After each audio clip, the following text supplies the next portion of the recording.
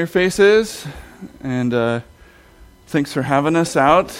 I texted Jacob on Friday, I think, and I said, hey, you better have a sermon in your pocket for Sunday morning, just in case we get a lot of rain, because, well, how many of you have been to Hidden Haven, right?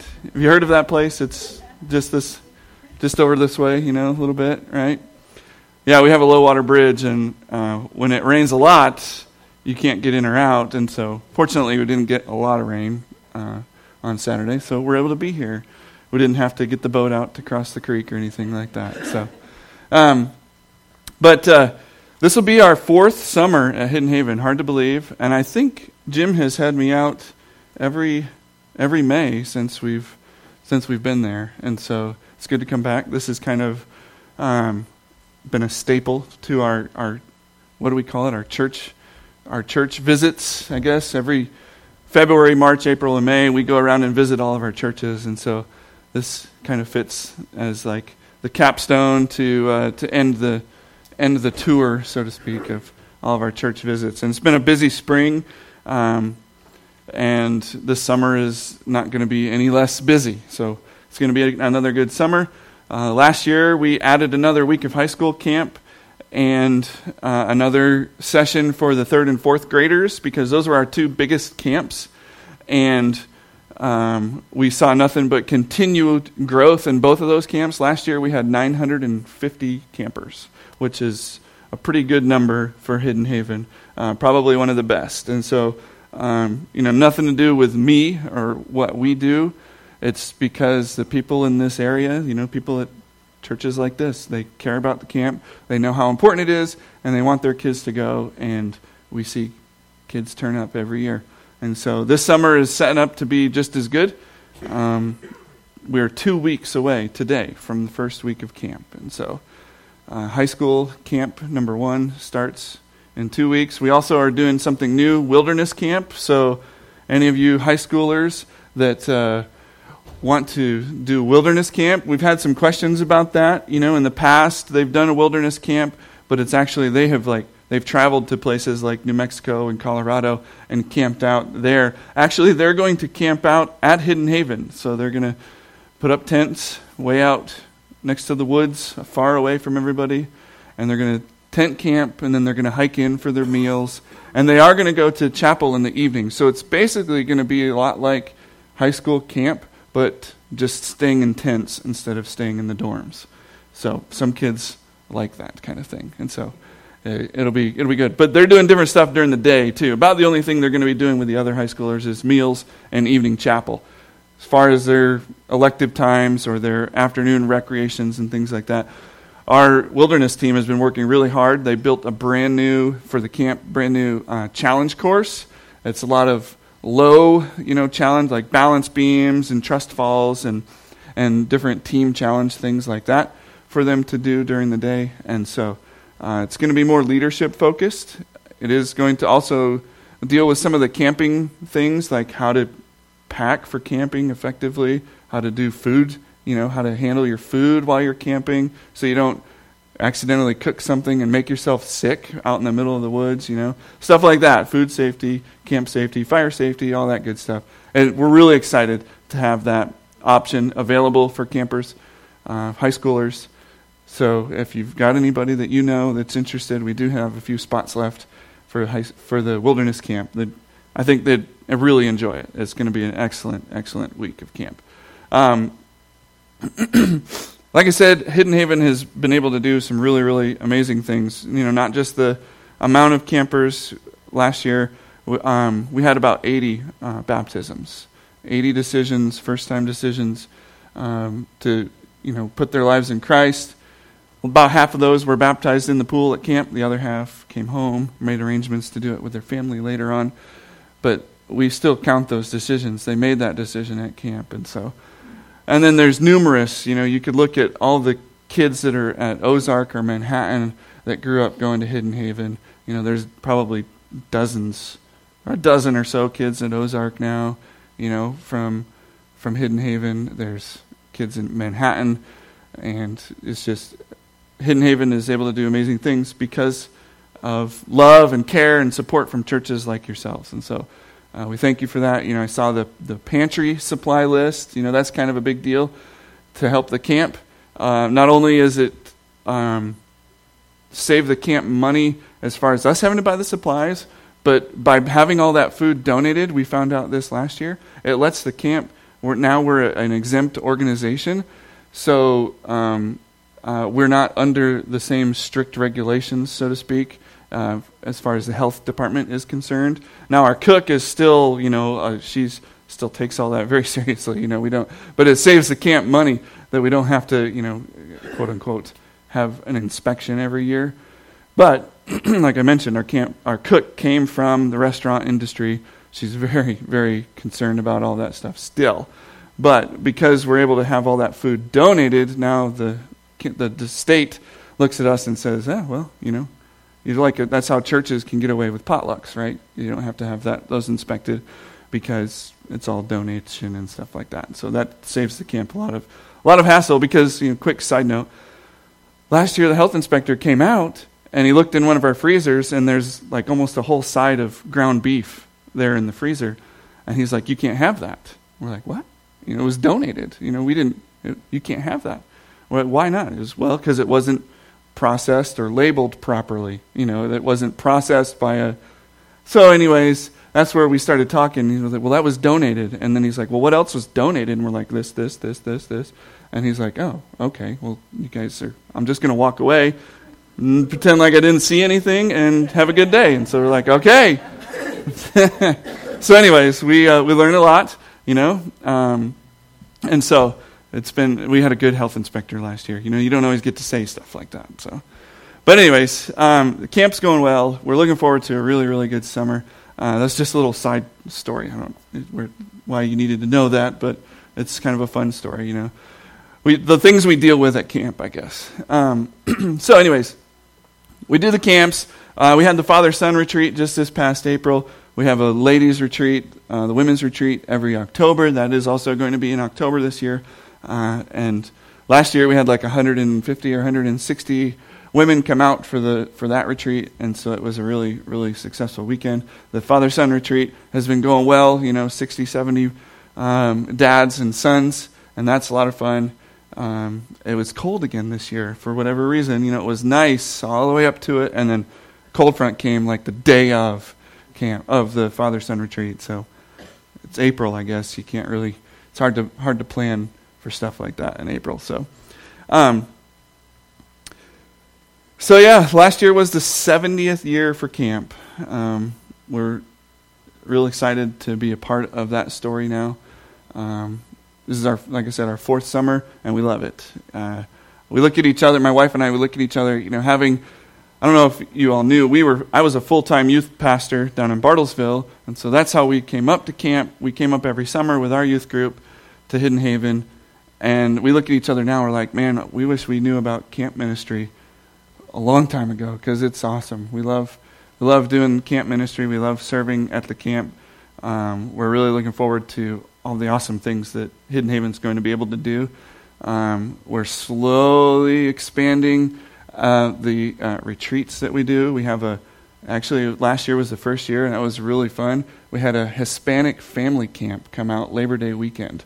And so there was 150 Hispanic people from Dallas, Garden City, Dodge City, Lamar, Colorado, Amarillo, Texas. They all came from their respective, and this was within the Christian church too. These are all Christian churches in these places with a Hispanic ministry. They came out and they had Hispanic family camp. They had little babies all the way up to grandmas and grandpas that were out there. It was awesome, and they stayed for like 4 days. It was really cool. And so we're doing that again this year, and we're slowly, building up and increasing the retreats. With one person, quote unquote, one person on staff. My wife is. You know how that goes, right? She's not paid, but she does a lot of work, right? We'll see how that works out. There's only so much we can do as one or two people, but we're slowly building that up. The camp's doing really well. We've seen the support of many churches either come back or increase a little bit, and so we're thankful for that. That allows the camp to do more. We've had some new churches that we're not supporting churches jump in and say, hey, we'll start supporting the camp. And we've got other people that say, hey, we want to become a supporting church, so we're in those conversations as we speak. And so lots of great things. I think I mention this every year when I come here. We still want to build a new cafeteria. I had finally had a really good meeting with an architect. I've talked to several different architects and just kind of walked away with it. It was kind of like, just kind of had that. Didn't really get on the same page about, what they could do and what we wanted. And finally, last week, I had a really good meeting with an architect, somewhat local out of Wichita, has some connections to one of our churches over in Fredonia. And so I felt really good about that. Finally, we're able to communicate. And so maybe we'll see if we have some drawings or something to come up and some estimates on costs and stuff like that. Because I said coming into the camp, I wanted to have some serious progress on this within 5 years. Because I've been part of the camp board for 7 or 8 years now. When we were coming up from Bartlesville, I'd go to board meetings and stuff like that too for the camp. I was a dean for junior high camp. And ever since I've been involved with the board, that it's always, we need to build a new cafeteria. We need to build a new cafeteria. And so when I came on, I said, all right, we're gonna do something. I want something serious, whether we are able to even break ground or we have a capital campaign fundraiser going within 5 years. So hopefully we're close. We kind of smell it. It's getting close. So we'll see where that leads. But anyways, lots of really good things going at Hidden Haven. A lot of you guys, I think, or several of you come out and serve in the kitchen every year, washing dishes, so we're thankful for that. Like I mentioned, the pantry supplies. Those little things, even if you can't give, you can pray for us. We've got a few fridge magnets left out there at my little table. If you're one of those that, you just, I can't give, I can't come out and, whether it's my work or just I'm not able to come out and work in the kitchen during the summer, grab one of those fridge magnets, put it on your fridge, and when you get to your OJ in the morning, you see that date, and you're like, oh, it's junior high camp right now, so I'm just going to pray for the junior hires that are out. Stuff like that goes a long way, keeping us safe, letting us have a really, really successful summer. And so thank you for all your support in that. I've got a couple of T-shirts. I only do this for the special churches, so we don't give these out to everybody. So here we go. Gene, coming in. Oh, I'm trying to gauge the sizes here.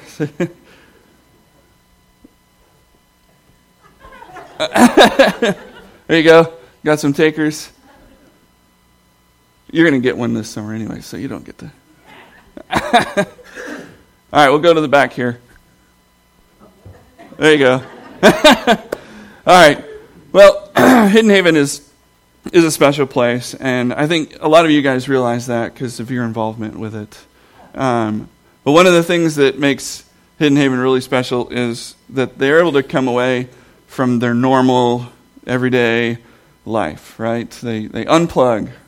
They're not allowed to have their phones while they're out there, and so some of them, we have to do some detox measures while they're after the first day or two. Once they get over the twitches, they come around, and usually by Tuesday or Wednesday they're okay, right? And they realize they're okay without their phone, and it's not to be mean to them to take their phone away, but it's because maybe we realize as adults the value in stepping away and being able to put away the distractions and focus on something good, right? Focus on something good while they're at camp. We realize that. And we help the kids understand that too. Hey, and we hear things like kids are like, I'm really not looking forward to turning my phone back on or checking my phone when I get home or checking my phone when I get in the bus to go home. Because they know, either the temptations or the drama that's there waiting for them to distract them, right? So Hidden Haven is special that it's able to allow them to unplug, to disconnect quite literally, from the everyday, from the routine of distractions and temptations, and spend a week focused on God's Word and hanging out with friends that are there to just have a good time, right? We do fun things, whether it's boating on the lake and fishing and mudslides and swimming in the pool and other games and activities, tag after dark and stuff like that that we get to play at camp. Those things are all designed to create this experience for them to come and experience God without those distractions. And then try to make sense of it so that when they go home, they can manage and navigate those distractions and temptations with God's word in their heart and God's word in front of them, and hopefully connected to their Savior in a much deeper way than when they came. So that Hidden Haven is a really, really special place. And I think you guys all realize that too. And we're thankful for your support throughout these many years. So that's my camp update. I guess I better have a little bit of a sermon too, right? While we're here. So you're in luck, because an old man once told me there's no such thing as a bad short sermon. So we'll give you a nice, just a little dibble here of God's word. So I do have some slides here that we'll kind of go through. I came up with a few things that you should probably never do alone, things you shouldn't do alone. So let's just kind of go through these real quick. Can you see what that is? A seesaw, teeter-totter, what do you call it, right? You probably shouldn't do that alone, right? I don't know if you actually could. And you shouldn't be the one that I was that would be the one on the bottom and have my little brother up on the top and then jump off, right? And make him do the drop. Yeah, you shouldn't make people do that alone either, right? Okay, the other thing here, any history buffs, you know who that is? Marco Polo. You shouldn't do that alone, right? The game in the pool, right? I know it's early. Come on, you got it. Right? Marco Polo, you can't do that alone in the pool, can you? No. Okay, I think I got another one here. Last one. Bathe a cat. That is not a solo job, right? At least not without some good welding gloves that go all the way up to the elbow, and maybe an apron too, right? Okay, things you shouldn't do alone, right? Because the idea here is, we're better together. Go ahead and pull up that next one here. This is I don't know what town this is. This is just a little Italian town, because I want you to think of a little Italian town, right? So you got the image here in your mind. There's this town called Roseto, Italy, that experienced a mass exodus in the late 1800s of people moving from this town in Italy to America, right? The immigration in the late 1800s, early 1900s. And over the course of a few years, this little town of about 2,000 people saw something like 12 or 1,500 people move to America. And what ended up happening was, they all found each other in America and basically started another town in America. And can you guess what they named it? They named it Roseto, right? And it's in Pennsylvania. And they settled in this town together. And we probably wouldn't know much about this town because, like I said, it's not a very big town. If it weren't for a few doctors, one day we're getting around talking, and this one doctor said, hey, I've got a bunch of patients from Roseto, and they're healthy, unusually healthy. We're not, and this is in the 50s and 60s, these doctors are talking, and they say, well, what's going on?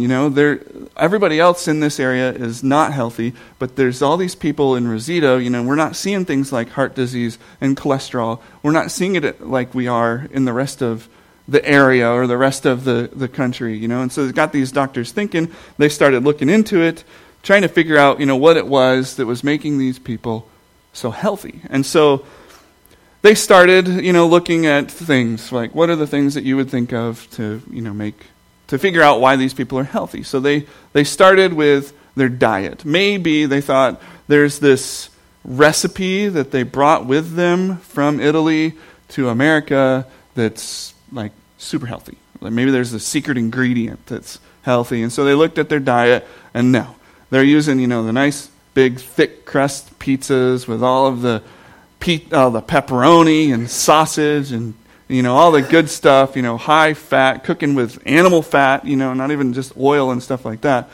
And so, is it lunchtime yet? Are you getting hungry yet? So it's not their diet, basically. They're eating terribly, to put it nicely, right? But they're still healthy. And so they're like, okay, well maybe maybe they got some like secret exercise thing. They think that they've got some secret to it. These doctors do. So they look at their habits. Maybe they have like a early morning, brisk walks in the early morning that everybody does, and it's not that either. In fact, they find out that a lot of them are like chain smokers and and coffee drinking and all that hard stuff that you're not supposed to do that makes you unhealthy. But for whatever reason, they're still healthy. And so they think maybe it's the water. So they look at the water. They look at a few towns nearby, right? And that would be pulling their water source from the same water. And these towns nearby are still just as unhealthy as the rest of the Americans. It's not the water that's making these people in Roseto healthy. So they think maybe it's their genetics. In the 50s and 60s, they would have said it's their bloodline, right?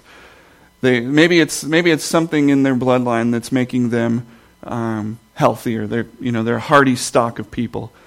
And so they found a few people that had also moved from Italy over to America, but did not settle in Roseto, Pennsylvania, settled somewhere else.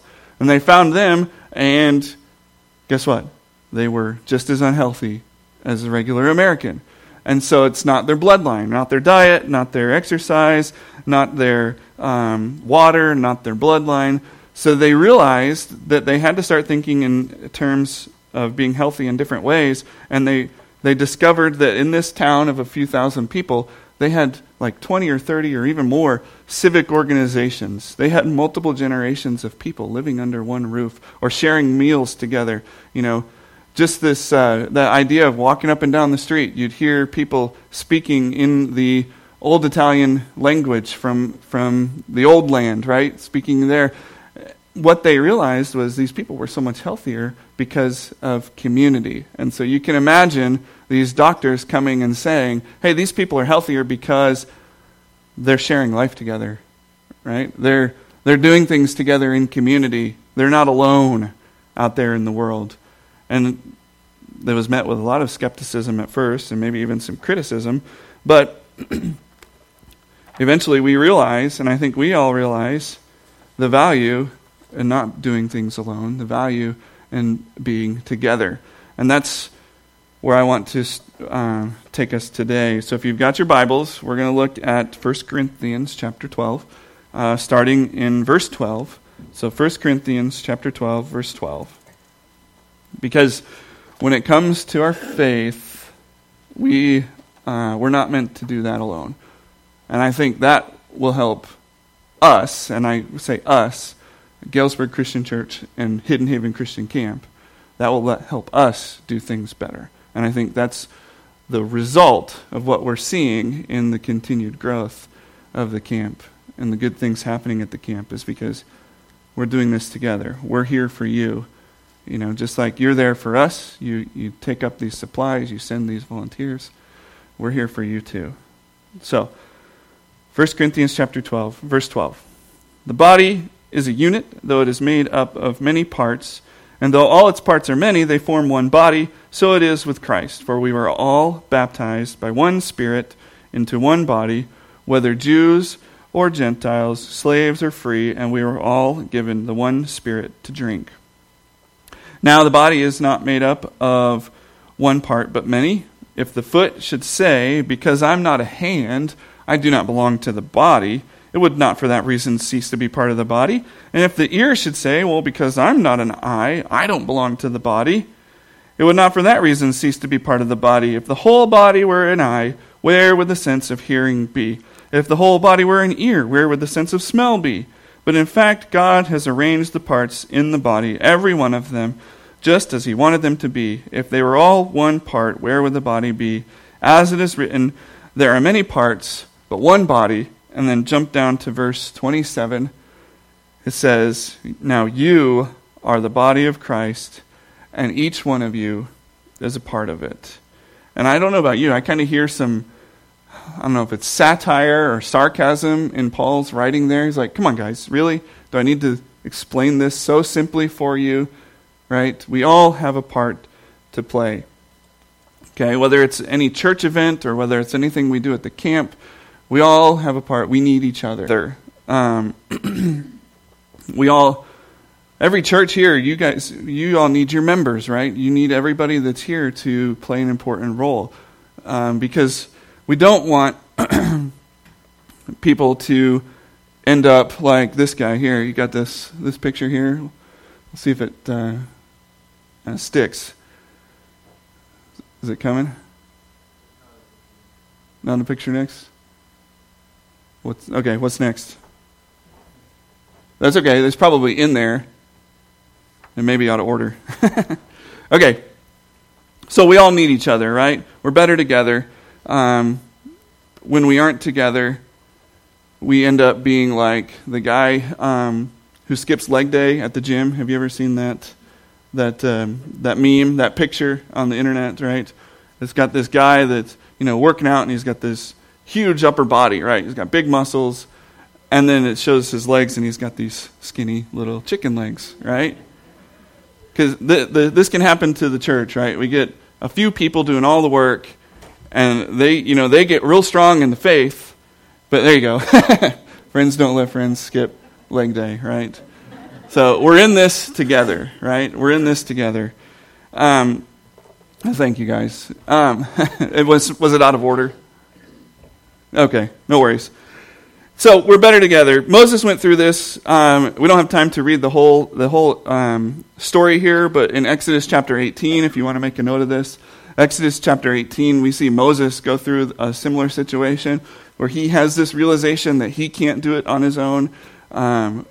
If you're familiar with the story, right? Moses has just led the Israelites through the desert, and they're setting up camp, and Moses has taken position as supreme judge over the whole nation of Israel, and he's spending all day, from sunup to sundown, sitting as the judge over every single case that needs a decision for the whole nation of Israel. And eventually starts to wear on him. His father-in-law comes for a visit and says, you're killing yourself. That's the Hebrew translation there, I think. He's like, you're killing yourself, right? You don't need to be working from sunup to sundown. You don't need to be the one. You're the leader of the nation. You don't need to be the one making these little tiny decisions or handling these smaller cases. And Moses was wise and listened to his father-in-law and decided to set up, judges underneath him so that then only the big cases are coming to Moses. And suddenly, he's not working from sunup to sundown. He's putting in a decent amount of work, and he's not killing himself any longer. We see it also in the book of Acts, in Acts chapter 6. The disciples, the church is growing, right? You read about thousands of people giving their lives and being baptized at a time. In Acts chapter 6, we see that, where the disciples realize, hey, we need some help, right? The 11 of them, plus the new guy, Matthias, they weren't able to handle all the work, right? And so this is where they appoint 7 more, specifically Greek leaders, to be helpers for them, so that they don't have to do everything. So we see that in the book of Acts. Because we're meant to do this together. We're not meant to do this alone. Even the 12 guys that walked with Jesus weren't able to do it. Even Moses, who saw God on Mount Sinai, wasn't able to do it by himself. I don't know about you, but I haven't had a Sinai experience. I haven't had a seeing Jesus walking on the water experience, and so I realized, hey, I'm not able to do it by myself either, right? And so we're better together. And it's not going to church that saves us. Only Christ can save us. But what going to church does is it's like that doctor's visit. It's like that checkup. It keeps us healthy, right? One of the things that can hurt us the most in so many ways, whether it's through temptations or just through other things, is being alone, right? Feeling like you're alone, feeling like you're having to go through life alone is what really, it's what hurts us. And so when we're able to have a place, even if it's once a week, to come together and share and communicate and love and pray for each other, then that's what keeps us healthy. right? It's not what saves us. Christ saves us, but it's what keeps us healthy.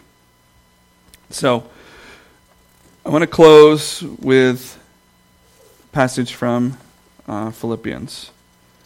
It's Philippians chapter 2. And starting in the first verse.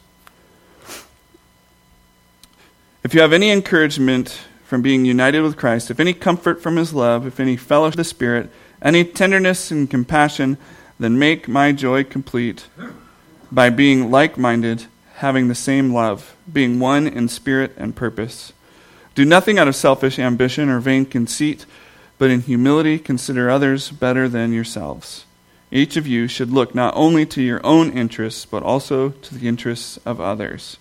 Your attitude should be the same as that of Christ Jesus, who, being in very nature God, did not consider equality with God something to be grasped, but made himself nothing, taking the very nature of a servant, being made in human likeness, and being found in appearance as a man, he humbled himself and became obedient to death, even death on a cross.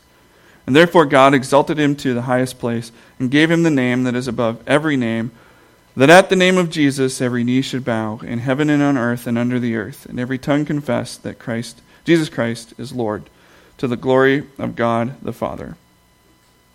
Therefore, my dear friends, as you have always obeyed, not only in my presence, but now much more in my absence, continue to work out your salvation with fear and trembling, for it is God who works in you to will and to act according to his good purpose.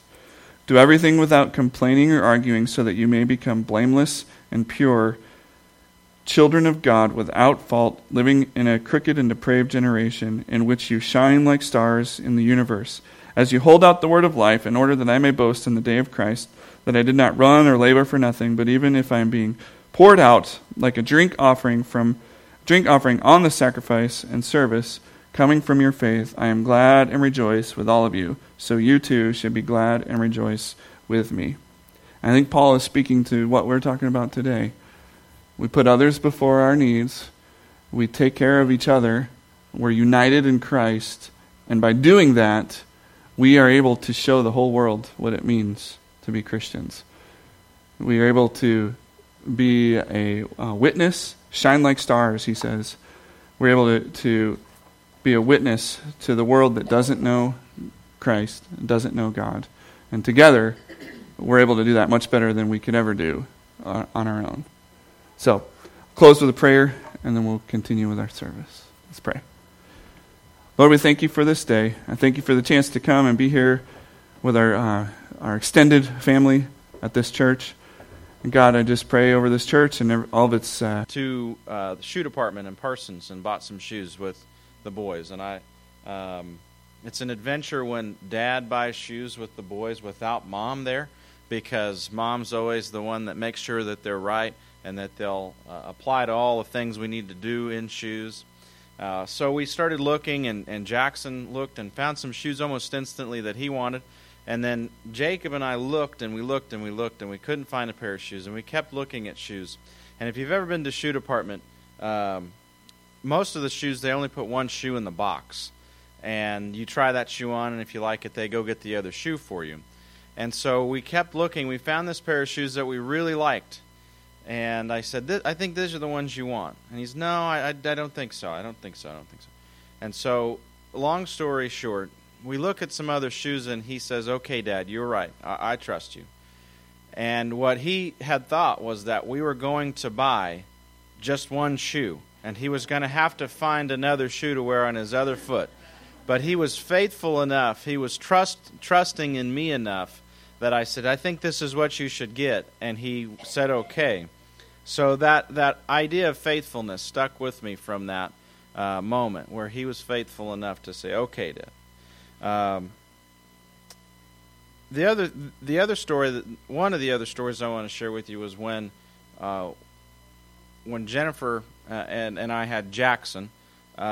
He had jaundice really bad, so we had to stay in the hospital. And as new parents, it's exciting and it's also really scary. And one of the quotes that stuck with me from that was a chaplain from World War II, and I shared it today during Bible study. Aaron and Lindsay are doing a a marriage Bible study, doing an excellent job back there, by the way. But that chaplain spoke about how early in World War II they were digging foxholes and trenches still, trying to get away from the weapons that were newly developed. And he said he was exhausted, and he would keep digging these trenches and foxholes, and then he would drop to his knees and pray. And then he would start digging some more, and then when he would get exhausted, he'd drop to his knees and pray some more. And so for me, that's that faithfulness in adversity, and knowing that God is standing next to you in that battle. And then the third thing, and I'm going to tie them all together. The third thing, I just watched a documentary about this guy who guessed the exact amount on Price is Right on the final showcase. It had never been done before in the history of the show, and they say it'll never be done again because they've changed the way that they're doing their pricing, and it'll never happen again. And it was all about this guy. It wasn't the guy who actually bid the correct amount. It was about the guy in the crowd who was a math teacher, Mr. Carlisle, don't get any ideas. But he was a math teacher that kept tedious records of every item that they'd ever had on Price is Right, and he memorized them. He made a game, and he memorized these numbers. And if you watch old episodes, Theodore is quoted, and Bob Barker names him by name in the crowd and says, Theodore's here. He's here. He's got the numbers. He got on the show, and he only won $1,000 and didn't win the final prize and all of that. But he ended up going to 36 and counting. He still goes. And he'd be the guy in the crowd giving people numbers, and he was the one that gave the contestant the final number. And I tell you that story because Bob Barker knew him so well that he called him a loyal friend and true. And that's where Bob Barker coined this term, loyal friend and true. And if Bob Barker said that to you, then you were a real fan of the show, and he was kind of knighting you in the world of The Price is Right. And so Theodore was knighted in the world of Price is Right as a loyal friend and true. So these three stories kept swirling in my head, especially after I watched that documentary, and I didn't know why. And for me, it's because we're going to go through a change. We're at the edge of the canyon, about ready to jump off and pull our parachutes. And I want to tie these three things in that give me comfort. Number one, loyalty and faithfulness.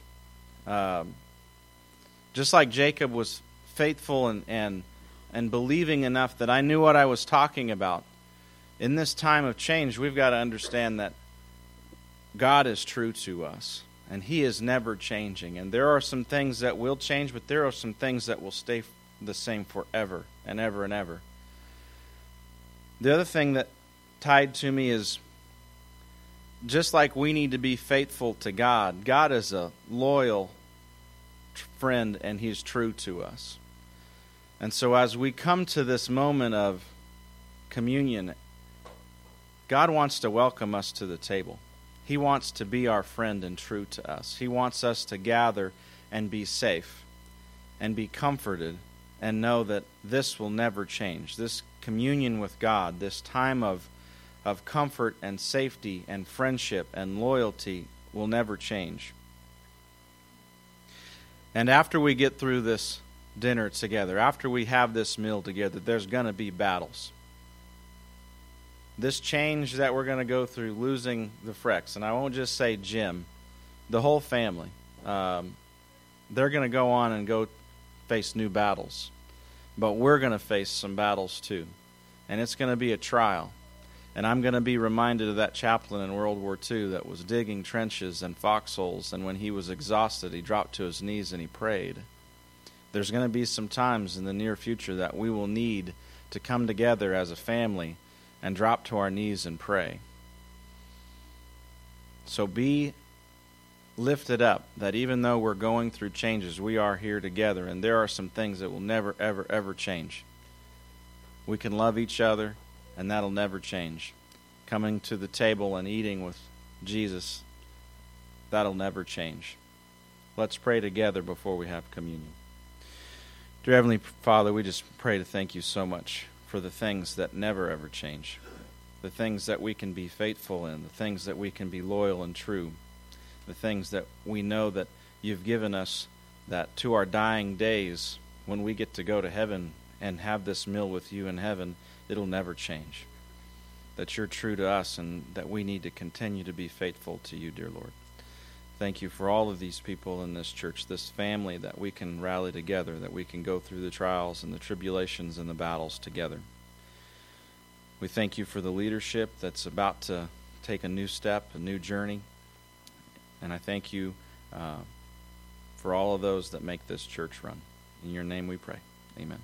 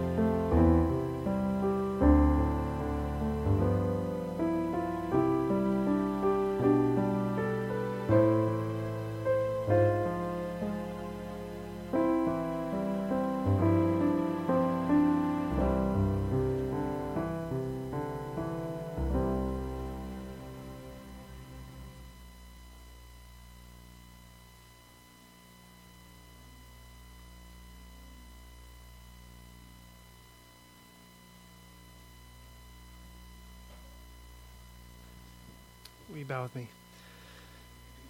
God, it is always good to come to this place and to worship you and just to learn and to grow. And we're just so thankful to be living in a country where we have that freedom to worship you, and we don't take that for granted.